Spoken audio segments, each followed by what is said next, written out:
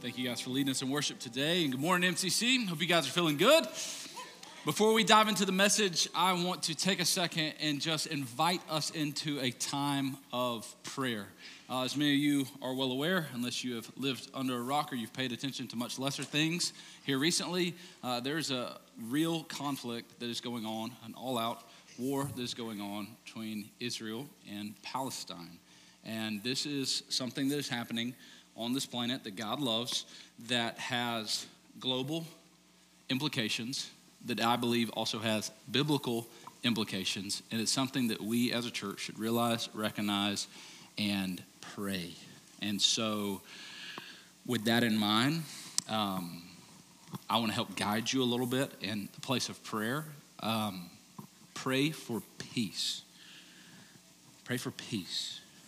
There are catastrophic atrocities happening on both sides of this. There are innocent people who are becoming casualties on both sides of this who want nothing to do with this. And what I know is none of this has taken our God by surprise. In a world where people still have the free will to choose to love him and follow his statutes, if he's going to continue to give us that free will, evil will continue to happen. People will continue to do horrible things in the name of a God, whether that is the one true God or false God. There will be plenty of evil that continues to happen in this world until Jesus comes and redeems and restores it, as long as there is still free will and the time to do that evil. And so what we pray for is we pray for truth. We pray for peace. We pray for God's will to be done, and not for our own agendas, not for what we necessarily would even want, but we pray believing that God is in control, that he knows what he's doing. We pray for peace, and I believe this too. If you're here today and you're like, man, this is so complicated and complex, I don't even know what to pray. The good news is the Holy Spirit interprets our prayers even when we do not know what to pray. And so what I'd invite you to do here for just a second is to just take a moment of silent prayer for what's happening, and that God would use us and Christians around the world to not live in fear, but to live by faith. So I invite you to pray now.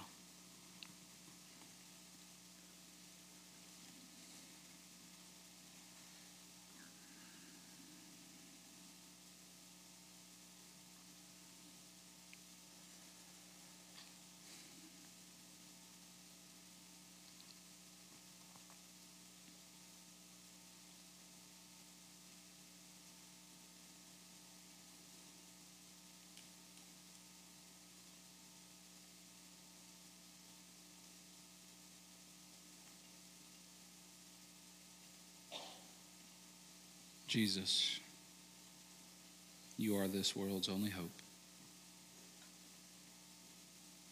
Pray that you would be with those who are suffering. We pray that you, the Prince of Peace, would bring the peace that only you can bring. If that peace is only available upon your return, let it be, Lord. In your name, amen. You know, as we talk about things that are happening around the world, I don't think it's a random coincidence that today we actually have somebody who is a partner with us in faith and in Christ in our global missions in Iraq, Kenya. Today we have the unbelievable privilege of having here with us stateside our good friend Tim Manti. So Tim, will you join us?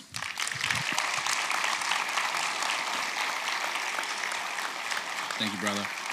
For those of you who may not remember, about a year and a half ago, we were going through the book of Ephesians, and we were talking about how God has adopted us, and we prayed this big, crazy prayer together that God would lead us to do whatever he called us to do to care for orphans and vulnerable children. Well, a few weeks after that, we were made aware of exactly how we felt like God can answer that prayer, and we were presented with this opportunity to sponsor children that are in the exact village in Iraq where Tim leads their mission. And so some of you in this room right now, you have kids that you have sponsored, that you're praying for, that are on your refrigerator, that live in his village. And I just think that is amazing how God works all of those things together. So Tim, would you just share with us a little bit about what God is doing there in Kenya? And then after that, I'd love for you to pray for our congregation, and I'd love to pray for you. Thank you so much for having me here. And my wife and I, Lorna, have been working in Narok, south of Narok, in places where nobody else would go. We are privileged to provide an opportunity for people to give their lives to Christ. We have planted more than 58 churches. We're working on uplifting more than 800 families out of poverty through the child sponsorship and micro-enterprise instruction. And we're just so happy that God has been able to use us to reach that part of the country. And MCC have been our supporting churches for the last 25 years. So we're happy that you have your footprint in what God is doing in Kenya. So you can still come and see what God is doing. As Jesus said, come and see. So next year when we have an opportunity for you to visit us in Kenya again, you're invited and you're welcomed. So allow me to pray with you that the Spirit of God may continually work in and through you. Let's pray together. I pray in Maasai, my language. Papa. Redangarage konagara nonok nikitegeliwa bekisiai. Mono yenkiange dino sinyati meramanya njeta lolongata. John jemeta sho tinarishata nitegalaka seninje. Mono yenkiange dino sinyati meturumo seninje. Begelu yete atu nkishuyenye. Asherangarage ninjoyo mate serentenebo. Thank you, Father, that we can worship you together in different languages, in different tongues, in different parts of the world. Thank you for this, your children. I ask this day that your face may shine upon them,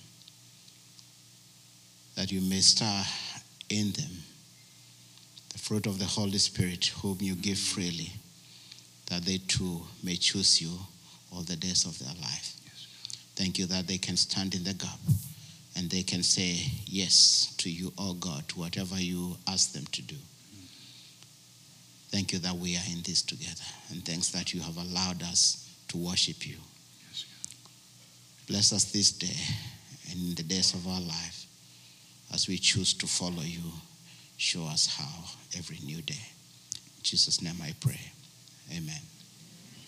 If you join me, I invite you to just extend a hand as a sign of solidarity and prayer for Tim and his wife Lorna and their mission in Africa Hope. Father God, I thank you for this man, how you have moved and worked in his life. I thank you that on a day like today where we talk about heroes of faith, that he stands before us as one who embodies some of what it looks like to be a hero of faith, to go to the places where others dare to go, to have faith in the midst of adversity and hardships, and to do things that only could happen when a life is surrendered to God.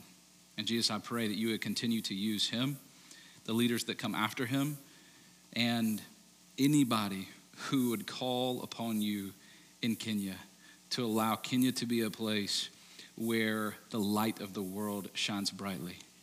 Father God, we pray that you would continue to unite our hearts together in fellowship despite the distance between McDonough and Kenya.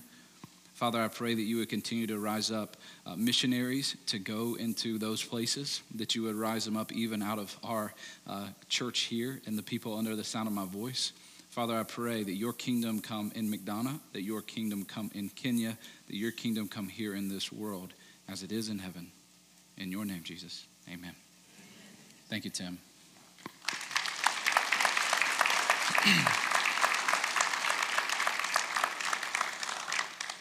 Well, today I want to talk to you about heroes of the faith. And if you've got a Bible, I'd invite you to go and see this passage where we're going to navigate through this. In the book of Hebrews, we've been going through this as a church. Hebrews chapter 11. We're going to start in verse 1. We're going to go down to verse 7 today. So grab your Bibles and let's get ready to dive in. Hebrews 11, 1 through 7. Now faith is the assurance of things hoped for, the conviction of things not seen. For by it the people of old received their commendation. By faith we understand that the universe was created by the word of God, so that what is seen was not made out of things that are visible. Here's our passage for today as we dive into a few of these characters and learn from them what it means to live by faith. By faith, Abel offered to God a more acceptable sacrifice than Cain, through which he was commended as righteous, God commending him by accepting his gifts. And through his faith, though he died, he still speaks.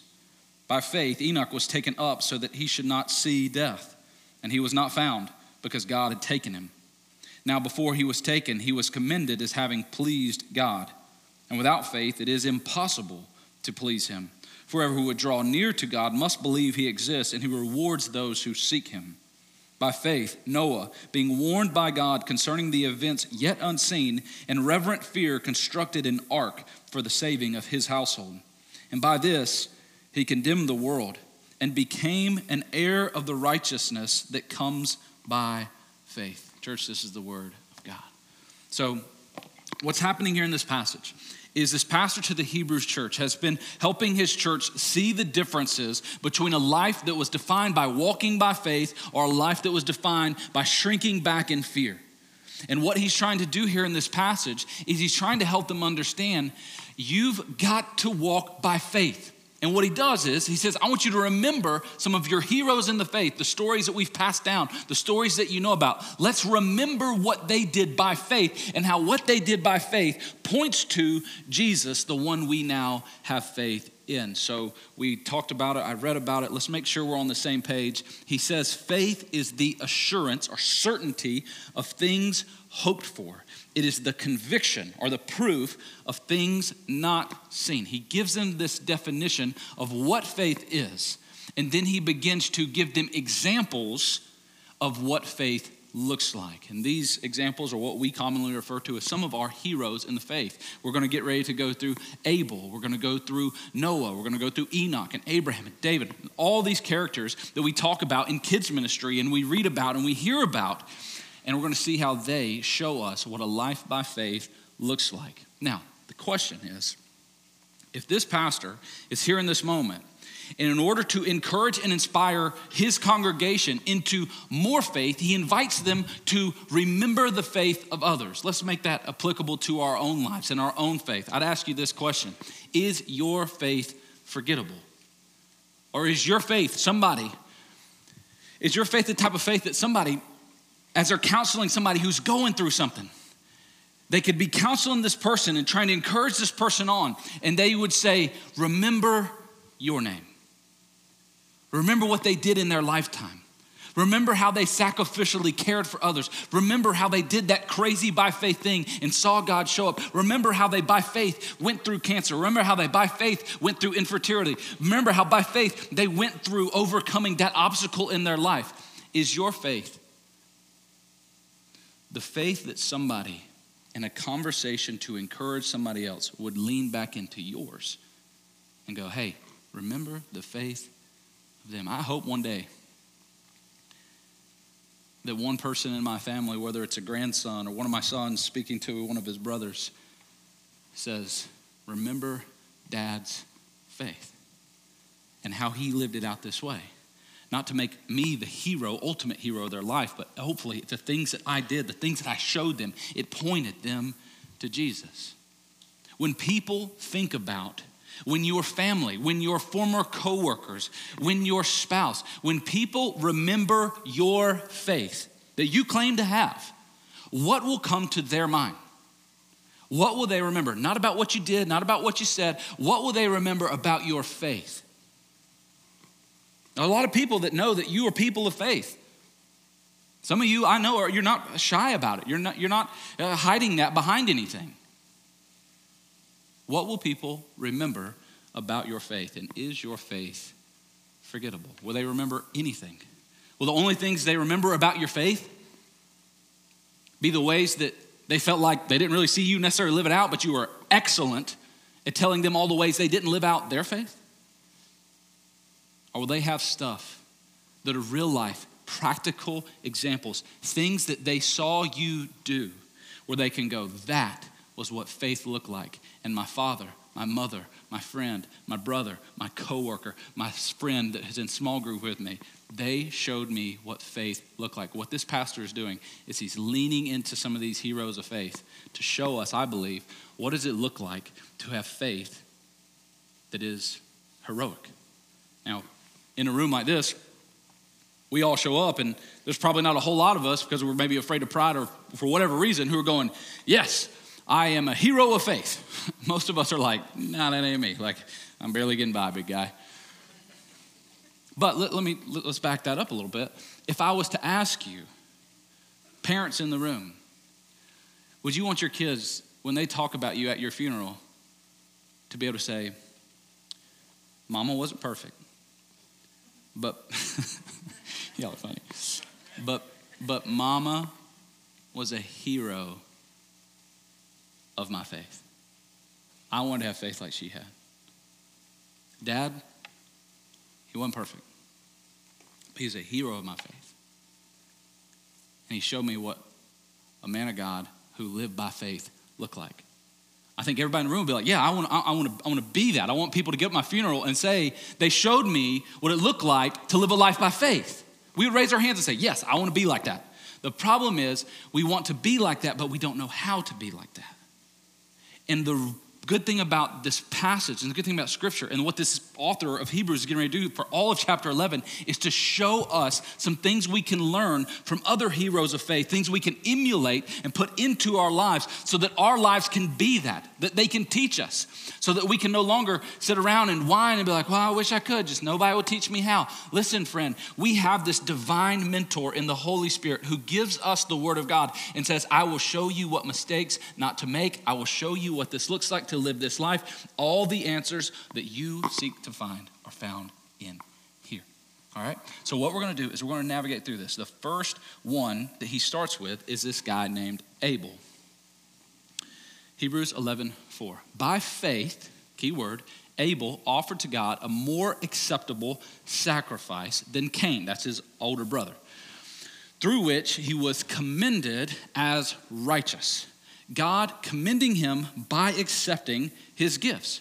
And through his faith, though he died, he still speaks. So let's recap a little bit, make sure we're all on the same page of who this guy Cain and who this guy Abel is. God creates the whole entire world, two original people, Adam and Eve, all right? They have kids. Their firstborn kid was a guy named Cain. Second kid was a guy named Abel.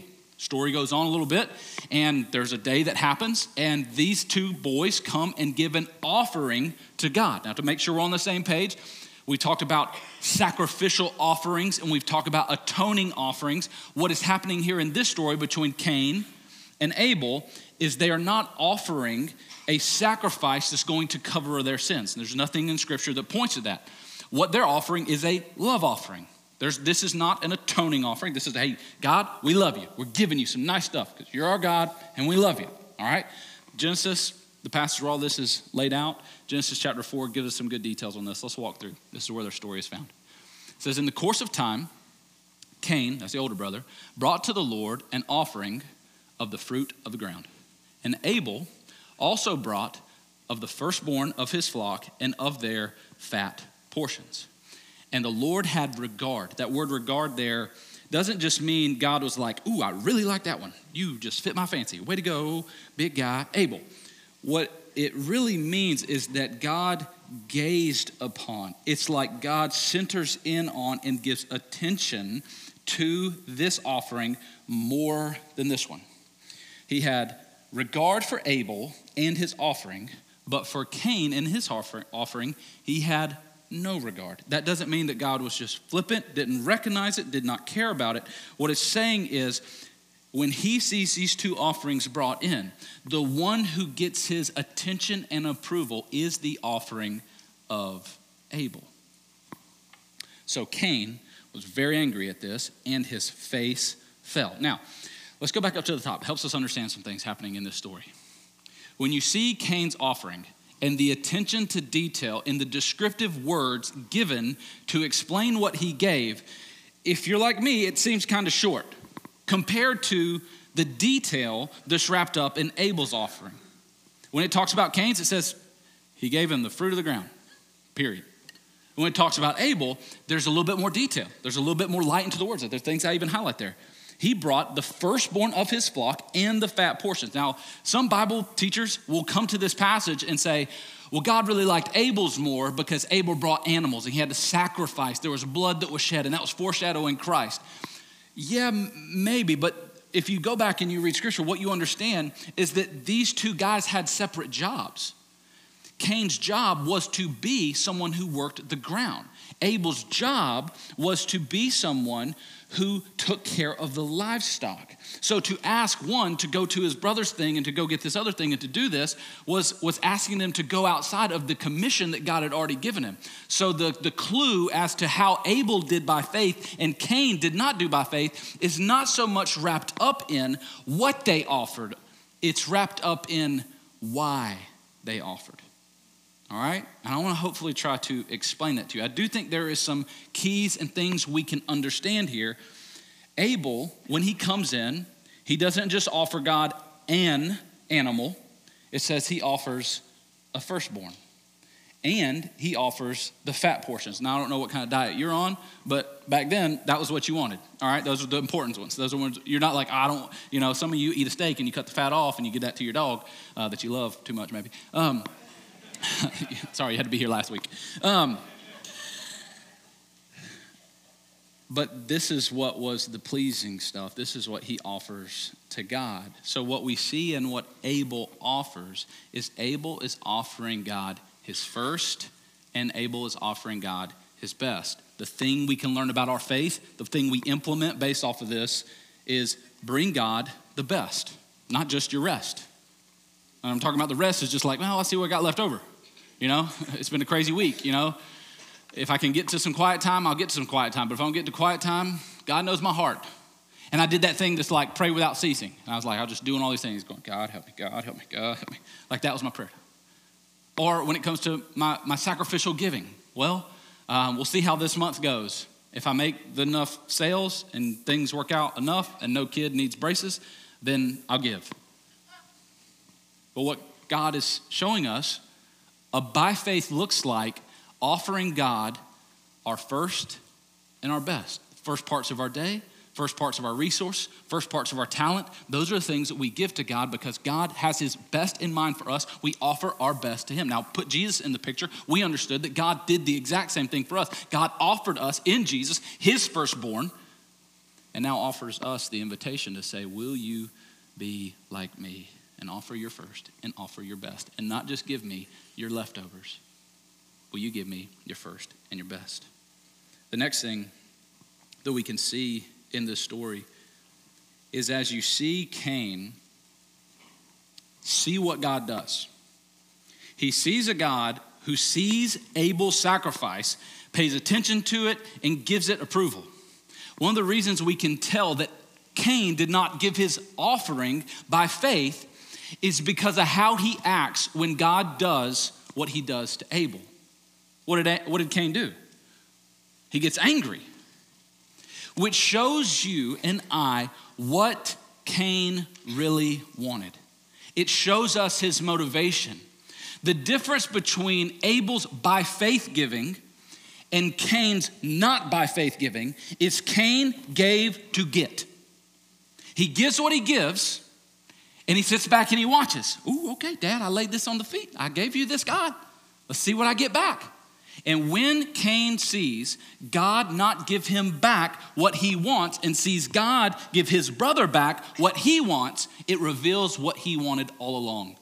Not to just lay something at God's feet as a place of sacrificial offering. Cain gave God to get from God. God, I want to give you this so you owe me. I want to give you this so you'll tell me how good of a person I am. I want to give you this so I'll feel good about the good I do and I'll know that I'm a good guy.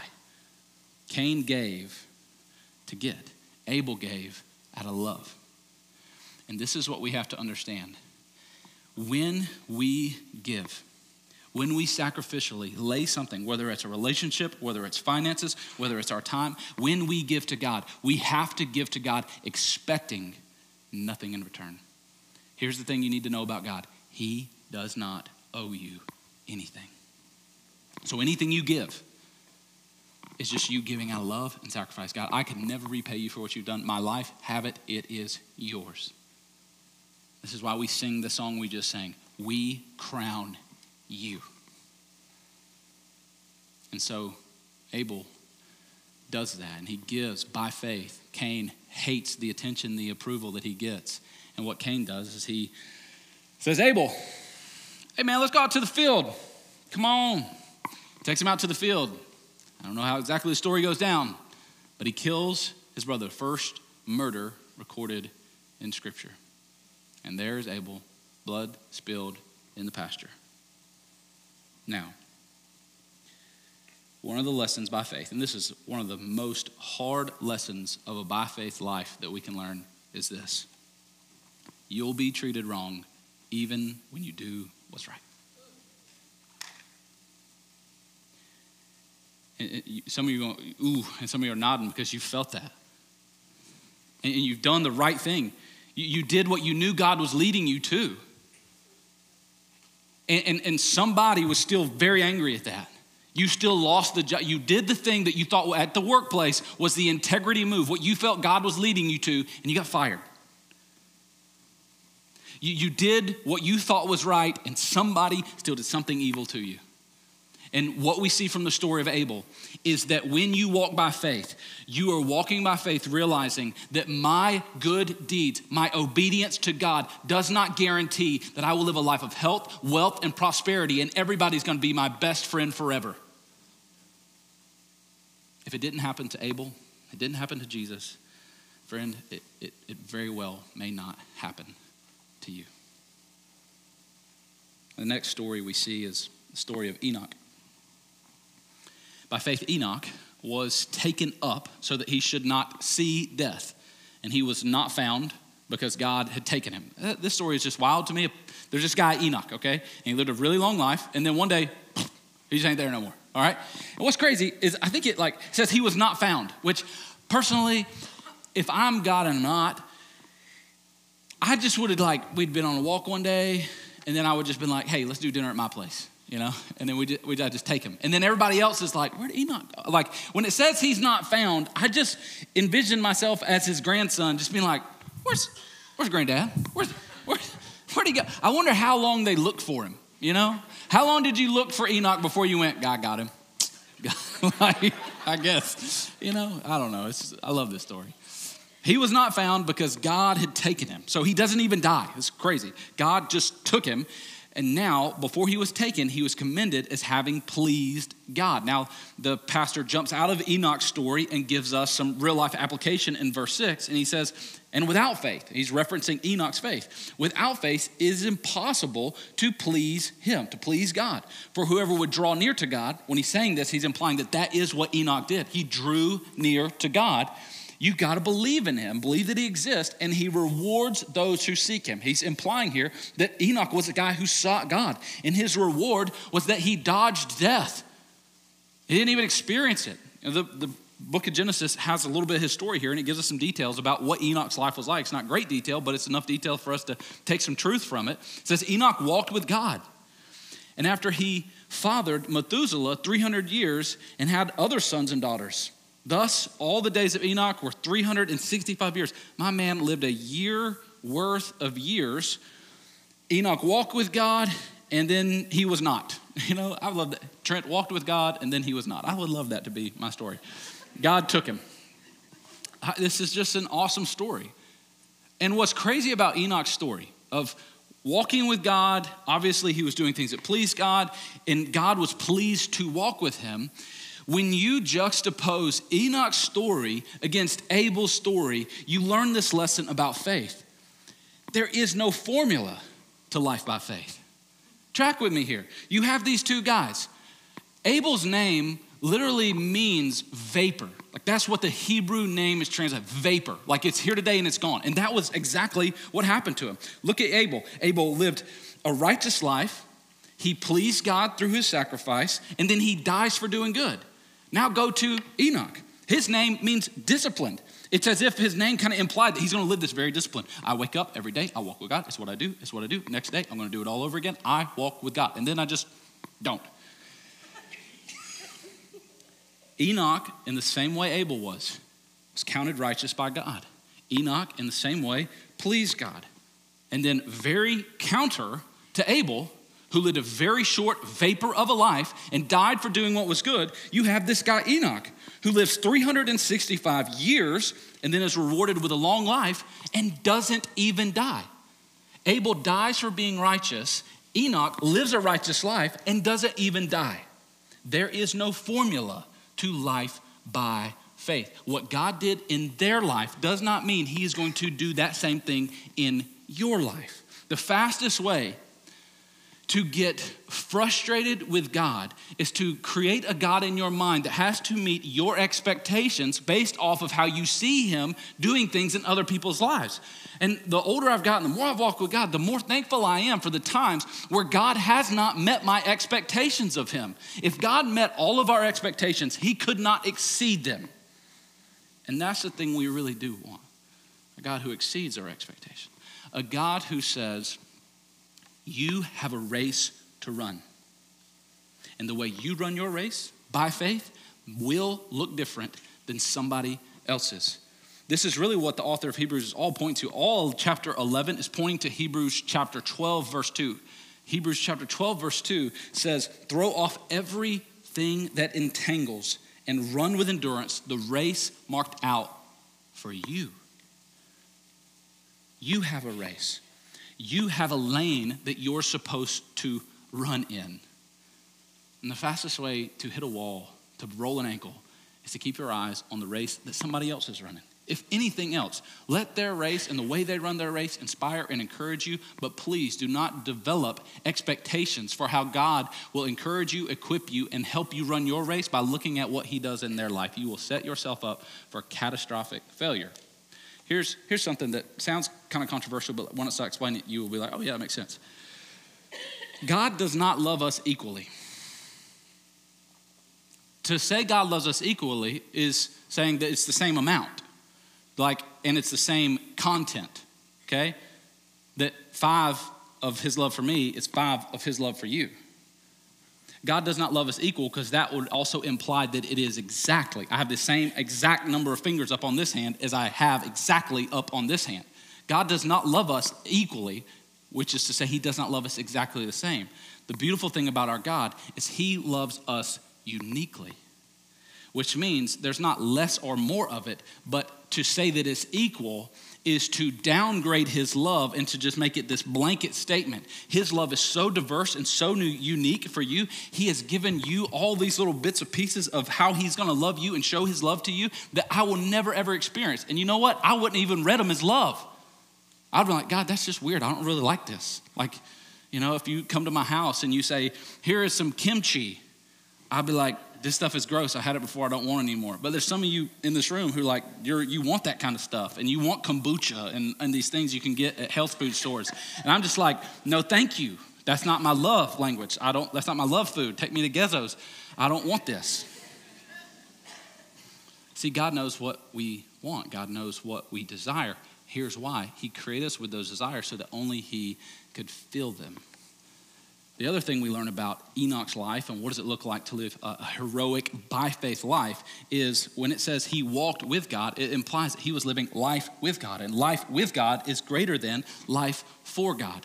Many people have sat out once they put their faith and their trust in God. Now they say, I am going to do life for God. And if I'm a baseball coach, I'm going to be a baseball coach for God. And if I'm a stay-at-home mom, I'm going to be a stay-at-home mom for God. And if I'm in sales, I'm going to do sales for God. And if I'm in whatever thing, if I'm a high school student, middle school student, I'm going to middle school for God. And God's like, thank you. You know what I like more than that? Let's go for a walk. Let's step by step, day by day. Let's do this together. Because what can happen sometimes is you set out in your little planning meeting. All right, here's what life for God looks like. Dear diary, here's what life for God is going to look like today. I'm going to do this and this and this and this. And you have not said, Father, I surrender my whole day to you. Spirit, guide me, lead me, do with my life what you would do in my life. I cannot wait to see where we go today. Jesus tells this wild story, this terrifying story in the Gospel of Matthew about separating people out. He says at the end, there's going to be these people who they're going to show up to me. And once I tell them that they're on the wrong side of judgment, that their life is doomed to hell, that they're not making it in, they're going to give this case of why they should be let in. And they're going to list out all the things that they did. Really holy, righteous things, he tells them, like, casting out demons and prophesying and miracles. They're going to say, Jesus, we did all these things. We should be in. We lived life for you, Jesus. Look at all the things we did for you, Jesus. And Jesus goes, when that day comes, I will have to say, I never knew you, which tells us that there is a possibility, and it's a very scary one because Jesus mentions it, that we will come to the end of our life, thought we had lived all that life for Jesus, never have lived that life with Jesus, and we will not experience eternity with Jesus. That's terrifying. So the only thing I can tell you is make sure you are walking with Jesus. Next guy we see here, hero, is Noah. It says, by faith, Noah being warned by God concerning events yet unseen, that was a big old flood and catastrophe that was coming, in reverent fear constructed an ark for the saving of his household. By this, he condemned the world and became an heir of the righteousness that comes by faith. So we read this story of Noah, and I highlighted the word reverent fear because I think sometimes that's why we think what happened.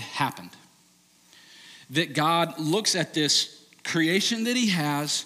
Everybody's doing ridiculous, wild and out of control stuff. God looks down at it and goes, the only guy who's even decent is this guy named Noah. Let me show up and tell him some stuff. And God shows up and goes, Noah, listen up. I want you to go out into the woods. I want you to dig a big old boat, get some gopher wood. We're going to get a lot of gopher wood, big guy, so you better get used to it. You're going to be building a boat for decades. You're going to build this boat, then I'm going to send flood over the earth. It's going to wipe out every living thing except for your family if they get on the boat that you built, and you need to get all the animals on here also.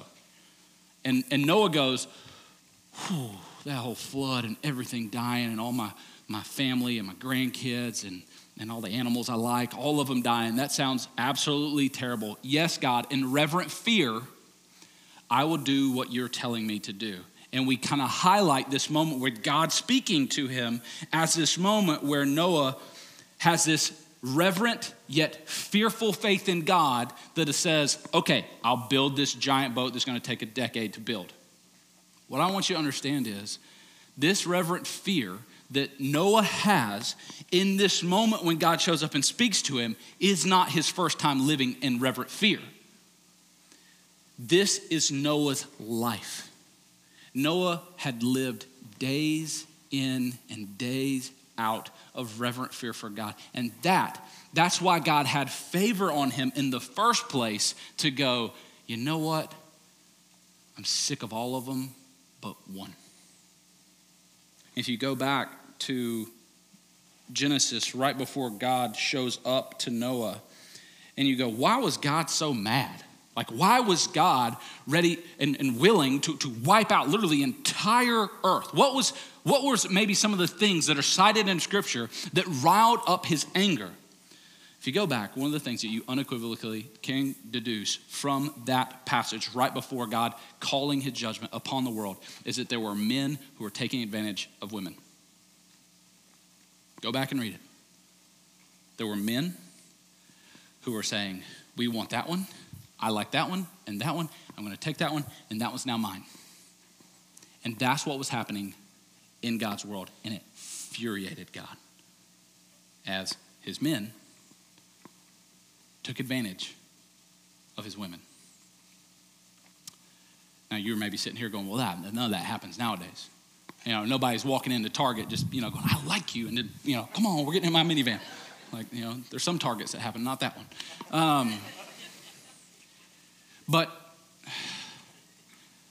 let me be serious with you guys for a second. When I was thinking about, okay, well, how does this all apply to modern day life? I think the same thing that was infuriating God in Noah's time is the same thing that infuriates him now. Nowadays, we're not in a patriarchal society where I can just go, well, I like brunettes who's, medium height with those things bigger than those things and that thing smaller than that thing, and that's the one I want, so I'm gonna go get that one, and that one's gonna be my wife because of my personal tastes. We don't do that now. You court, you date, you have conversations, you text, you do all those things, and that's how you find a wife. But there's this multi-billion-dollar industry called porn industry. And it has more revenue than all 5 major sports leagues combined. And given whatever proclivity I have or particular taste I have in a certain individual, I can go and find whatever I want, and I can digitally and mentally take over and take advantage of and take her as my own. And I'm telling you, go back and read scripture. This is the thing that infuriated God. People, men of God, I'm talking to you guys right now. Men of God going, I want that one, but not that one. And that one fits my fancy more, so I'll take that one. And listen, that very same thing happens in a digital age that we live in. I'll take that, but not that. And again, you may go, whoa. I'm not putting nobody in my minivan and taking them to my basement, Trent. Chill out. We serve the same God who said, if a man looks at a woman with lust in his heart, it is as if he had already committed adultery with her. See, Jesus takes what the law was and he says, in love, I'm not making things easier, I'm making things harder. And the reason he's doing that is he's saying the only way you are to live this life by faith is if it's my life living through you. So Noah, again, I think to the men in the room, let's be Noahs. If God's going to look down the world and go, every man in the world is going, I can take what I want. I can click on what I want. I'll scroll through until I find one that is exactly like I like it to look. And if that's the reverberation of what manhood is in our society, then I believe God in this generation as well would be looking for some Noahs, some men of God who go, she's mine. And this is what beauty looks like, because this is what God has given to me.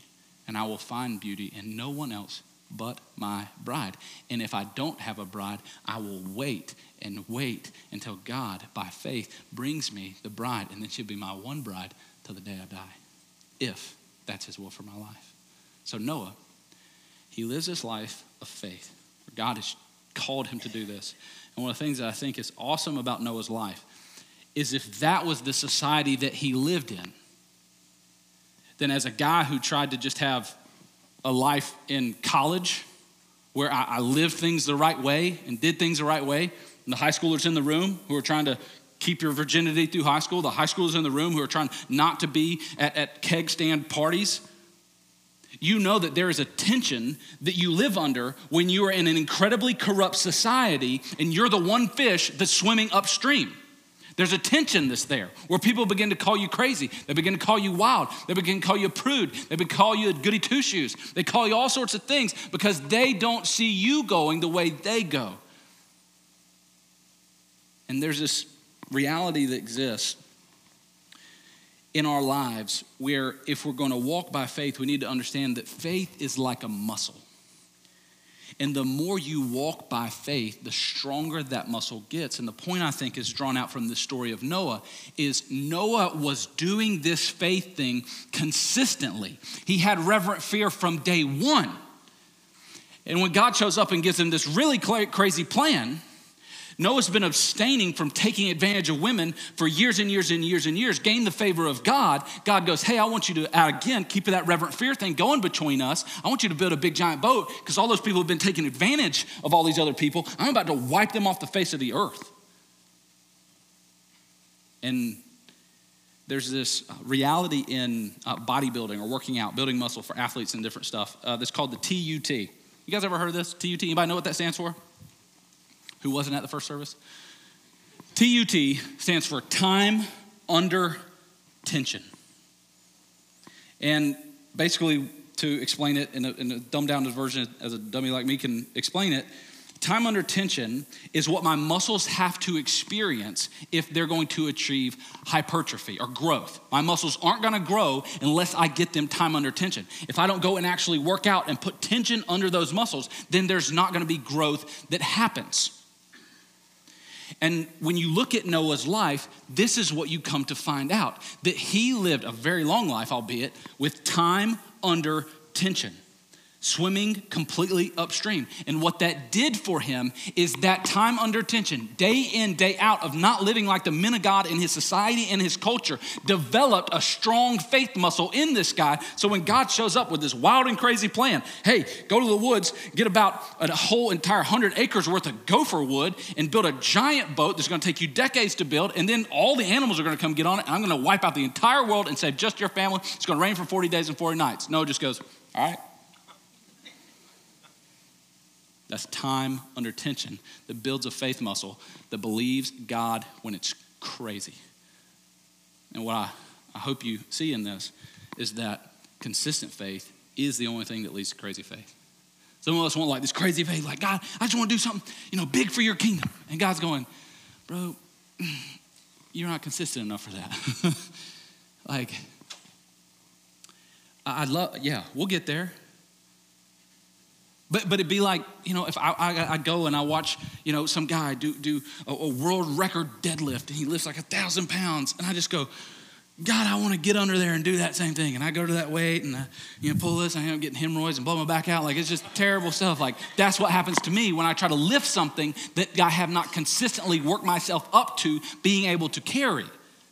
And what I'm trying to explain to us is all of us want Noah type of faith and Abraham type of faith and Abel type of faith and Enoch type of faith. We want the faith that lives like our heroes. But what we have to understand is consistency leads to those crazy faith moments where God shows up, God shows out, and we have to point to him. And that act of faith proves that he does exist. Now, let's keep talking about crazy, because some of you have experienced this truth where God has called you to do something crazy. And the beautiful thing about crazy is that what's called crazy in one season will be called faith in another. Think about Noah. It takes him decades to build this thing. Meanwhile, everybody around him is like, you ride your camel by Noah's house. You're like, that guy's so crazy. And you ride your camel back by his house, and then you tell your grandkids about it, and your grandkids ride by Noah's house, and that guy's so crazy. Man, he's out there building his boat. And everybody rides by Noah's house. Man, this dude's crazy. And then it starts raining, and everybody goes, that guy's not crazy. That guy's got faith. And listen, that's some of you guys' story right now. Like, God's calling you to do something crazy, and right now it seems crazy. I remember having people telling me that, like, leaving my dream job at the church that I was at before I came here, that was a crazy idea. Yeah, man, you're on the fast track. No, you got a family, and you're going to go do nothing? That's kind of crazy. It's like, that's what God's telling me to do. Now, and even in my opinion, kind of look crazy then. I look at it in this season now and go, oh, it's faith. Some of you guys going like, hey, keep the baby. And you're going, God, that's crazy. I'm too young. I don't know how to raise a kid. I don't know what to do. And God's going, yeah, it might feel a little crazy right now. But what looks crazy right now, in this season, in another season, it's going to look like faith. Some of you guys going, I need you to adopt. And you're like, I already got 4 kids. That's crazy. And even though I told my Christian friends, they were like, that's crazy. Remember, even your Christian friends, or you tell them the crazy faith thing that God told you to do, and they're still going to go, that's crazy. If Peter can spend 3 years with almost every waking moment of his life, like as close as he could possibly get to Jesus. And Jesus says, hey, I got this crazy thing I want to tell you guys. I'm about to go be spit on, whipped, beaten, and go to the cross, and I'm going to give my life. And Peter goes, Jesus, you're crazy. If he can get it wrong, spending 3 years directly beside the Messiah, then other Christians will as well. And there are going to be times in your life where Jesus is going to call you to do something that is crazy faith. And nearly everybody around you is going to go, that's crazy. That's a bad. Now, again, I always recommend get wise counsel. I recommend not just going like, it could be the burrito you ate the night before, and you're like, man, like God was like, I didn't never tell you to do that. That was you, dude. Get the counsel, but when when the Spirit confirms those things inside of you, you know that's what God's calling you to. Out of reverent fear, at a time spent under tension, go, God, I know this looks crazy right now, but I'm trusting that by faith, what's crazy right now in another season is going to look like faith. And I pray that somebody here today, you're in one of those crazy faith moments right now. And today is the answer you need to hear. Yes. Yes. Do that crazy faith thing. It may look crazy right now. I'm telling you. It looked really crazy building that big old giant boat until the day it started raining. Now, as much as these stories are awesome, as much as things that we can learn from these guys' stories, their stories really are only worth anything when we look at them and how they point us to Jesus. So I want to end today by doing just that. First of all, let's go to Abel. When you think about Abel and what we see happen in his life, you see Abel offered a sacrifice of his firstborn. And then you look at Jesus and we see Jesus actually was the firstborn and he offered his life as a sacrifice. In Abel, we see innocent suffering at the hand of the guilty. In Jesus, we see the very same thing, but the ultimate innocent suffering at the hand of a guilty world. In Abel, we see him give by faith an offering, and then he suffers death that he did not see coming.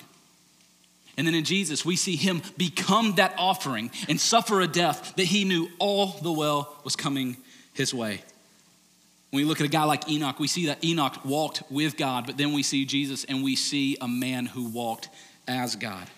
When we look at Enoch, we see a guy who dodged death, but when we see Jesus, we see a man who didn't just dodge death, but he destroyed it and said that if you would come through my life who like Abel, sacrificially suffered, righteous dying for the unrighteous at the hand of the unrighteous, then you can be somebody who also too, in a greater sense than even what Enoch experienced, you will allow death to not be the end of the road, but just a bend in the road that carries you on into eternity with the Father. I didn't just dodge death, I destroyed it so you wouldn't have to face it.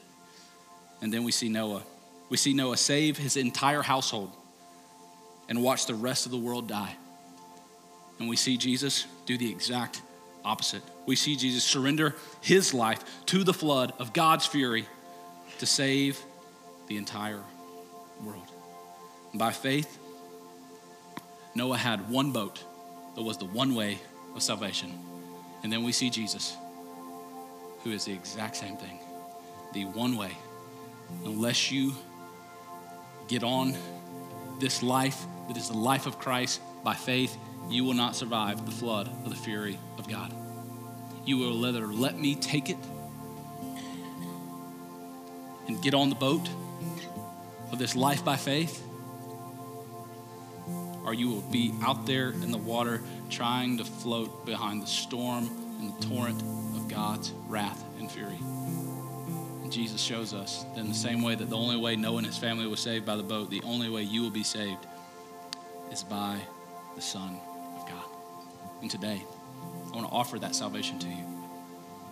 There's only one way. Your good works won't do it. Your good offerings won't do it. Your life of faith won't do it. You surrendering your life over to him, surrendering all that you have, laying that at his feet, saying, Jesus, cover me with your blood to wash away my unrighteousness. And I now take your righteousness into my life. I give my life fully to you. I surrender it all. To every day from here, give you my first, give you my best, and trust that you did the same for me.